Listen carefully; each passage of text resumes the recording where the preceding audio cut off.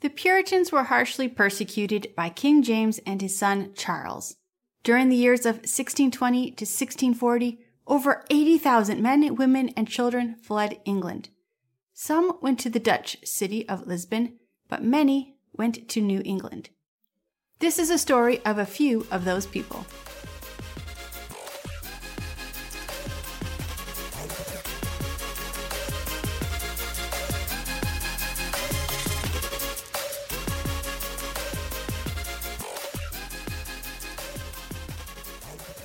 The people arriving in New England were well-educated families and wanted a place to worship God.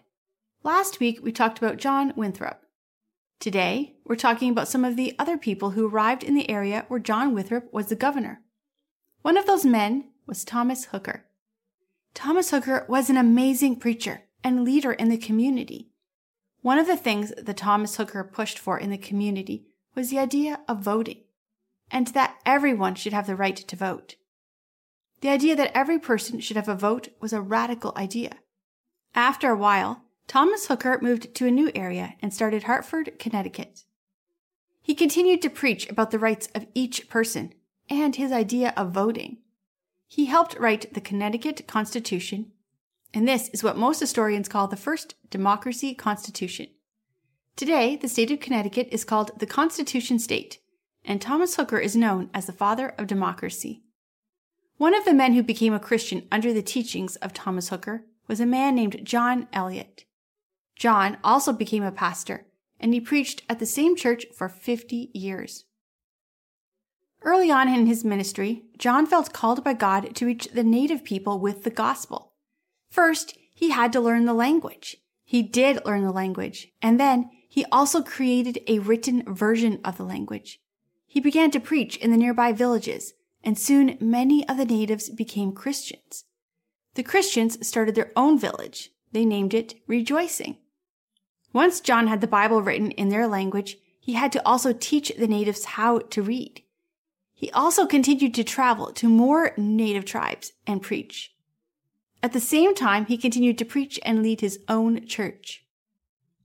Over the years, John Eliot's mission work led to the start of 14 new Christian villages, over 4,000 natives who became Christians, and he trained 24 native pastors.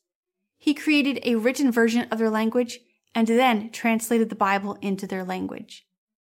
In his old age, he had to stop preaching, and he wondered why God didn't just kill him and bring him to heaven.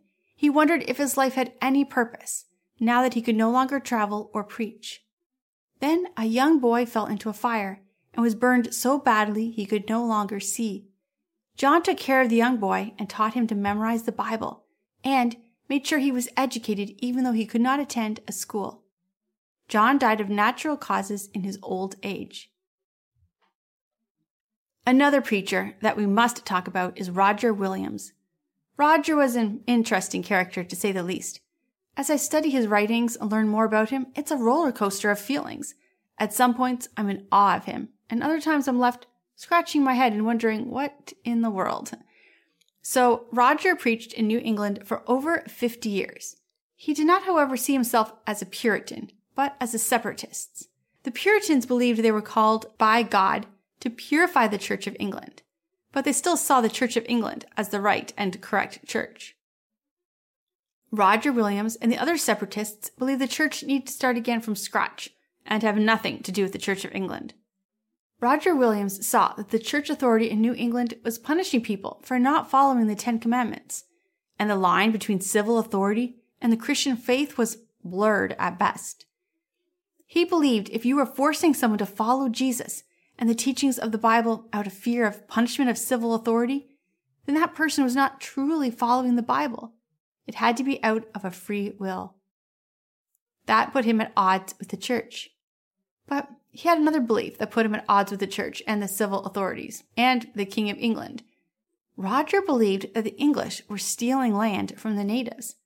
Unlike the Dutch, who were creating treaties and paying for their land, the English were claiming land and giving the land away to the pilgrims. Roger believed the crown did not have the right to give away the land, and so he preached that the pilgrims did not actually own the land they were claiming as personal property, because it had been given to them by someone who did not have the right to the land in the first place. These two teachings were so controversial that Roger was banished. He was sent to an area that he called Providence Plantation, but today it's called Rhode Island. The first thing that Roger did upon his arrival was create a treaty with the natives and pay them to purchase the land area. This is called the Providence Purchase, and he then started a church. One of the things Roger believed is that no sinner could take communion. He became very strict about who was allowed to have communion. If he saw or heard of a sin in the community, he would not allow them to have communion. Eventually, the list of people allowed to have communion was Roger and his wife. The thing about living with someone is that you find out pretty quickly they're not perfect, and soon his wife was also listed as a sinner and not allowed communion. But the only person you know better than your spouse is yourself, and it didn't take long before Roger had to admit he was also a sinner and should not be taking communion. Roger then took time to study the Bible and the idea of communion. What he came to see is that every believer can take communion, and that it is in taking the communion and the time spent meditating on Jesus' death and resurrection that we are reminded of sin we need to confess, and that we are inspired to live a better life. After that, he opened up communion to everyone, and he left it up to each individual believer to look into his or her own heart and know if they have unconfessed sins they are unwilling to forsake. It was up to them, not him as the pastor. Roger Williams Church was the first Baptist church in America. It was founded in 1638. It had 3 core principles. Individuals were allowed to interpret the Bible for themselves, and they were encouraged to read the Bible themselves and question what the preacher was saying. 2, the congregation would be autonomous. They would have no one over them, and their congregation would decide who the pastor and who the deacons would be. This would not be appointed by any other group or church. And 3, only believers were to be baptized. Roger named the islands all around where he lived. He named them Patience and Providence, and one very large island he named Hope, and the teeny island next to it he named Despair. In 1644, he was officially given a charter by the King of England, and his settlement became an official colony. Because Roger believed so strongly that people had the right, and even the responsibility to think for themselves, his colony became a very popular one. It was known for its freedom, and people, when given the opportunity, will flock to a place of freedom. One very strange belief that Roger held was the belief of restoration. He believed that the church God created was gone, and that God was going to send new apostles soon to start a brand new church. One of the families that moved to Rhode Island to live under Roger Williams was the family of Anne Hutchinson. Her family moved to the area looking for religious freedom. We're going to talk about her at the end of this episode. Roger died at age 80, and at the time of his death, most people did not see him as an important preacher. They thought he was radical, and his ideas were radical. However, at the start of the War of Independence that would create America, his writings were published again and spread, and it was his radical ideas that shaped the way America would be formed. Roger started the first Baptist church in America, and today Baptists are the largest Protestant denomination in America, and the second largest religious group, Catholics being the largest. 1/3 of the world's Baptists live in America, and many of the Baptists who do not live in America are churches that were planted by American missionaries. We're going to end our podcast today with the story of Anne Hutchinson. Anne Hutchinson landed around the same time that John Winthrop's wife landed. You remember that from our last episode. Anne was a wife and a mother. She would have over 15 children. Anne was a midwife, and she set up her practice. She was very popular. Anne was really smart and really well educated. She was also not afraid to give her opinion on things, even biblical things. Anne would talk to her patients about the Bible and give her opinions on the sermons from the Sunday church service. Soon people were coming to Anne to hear her talk about the Bible.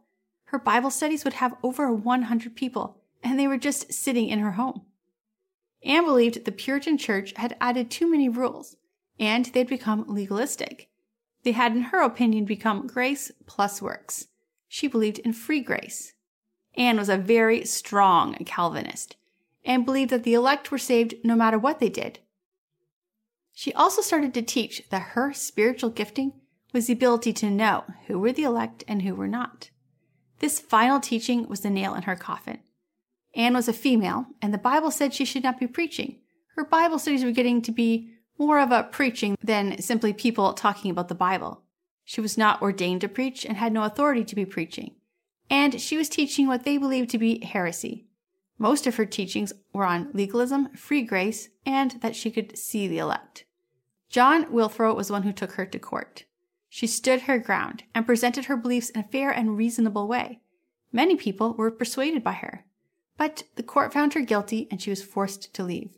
So her and her family and over 60 of her followers left and moved to Rhode Island and lived under Roger Williams. After a few years, Anne's husband died, and she decided to move her family to the Dutch settlement of New Netherlands. We talked about the settlement in our episodes The Dutch Golden Age and Adrian van der Donck. In 1643, Anne moved her family to New Netherlands and settled there. However, the Dutch were in the middle of a war with the natives, and her family farm was attacked. Anne and all of her children were murdered. It was a sad ending to a woman who had been a trailblazer, to say the least. We may not agree with her theology, but to have a successful business as a midwife, while being a wife and mother to such a large family, all while also preaching the Bible and leading others, that's a lot for a person. But for sure, that's a lot for a woman living in the 1600s in the roughness of New England. Next week, we're going to look at the Dutch community a little more, so you may want to refresh your memory by re-listening to those episodes. The Dutch Golden Age and Adrian van der Donck. We're going to look at a man who arrives at the Dutch community, not as a man on an adventure into a new world, but a slave stolen from his land. You are not going to want to miss this episode. So make sure you subscribe and share these episodes out for others to listen to. In the meantime, for more blogs, podcasts, and videos, check out my website, lauraleesiemens.com.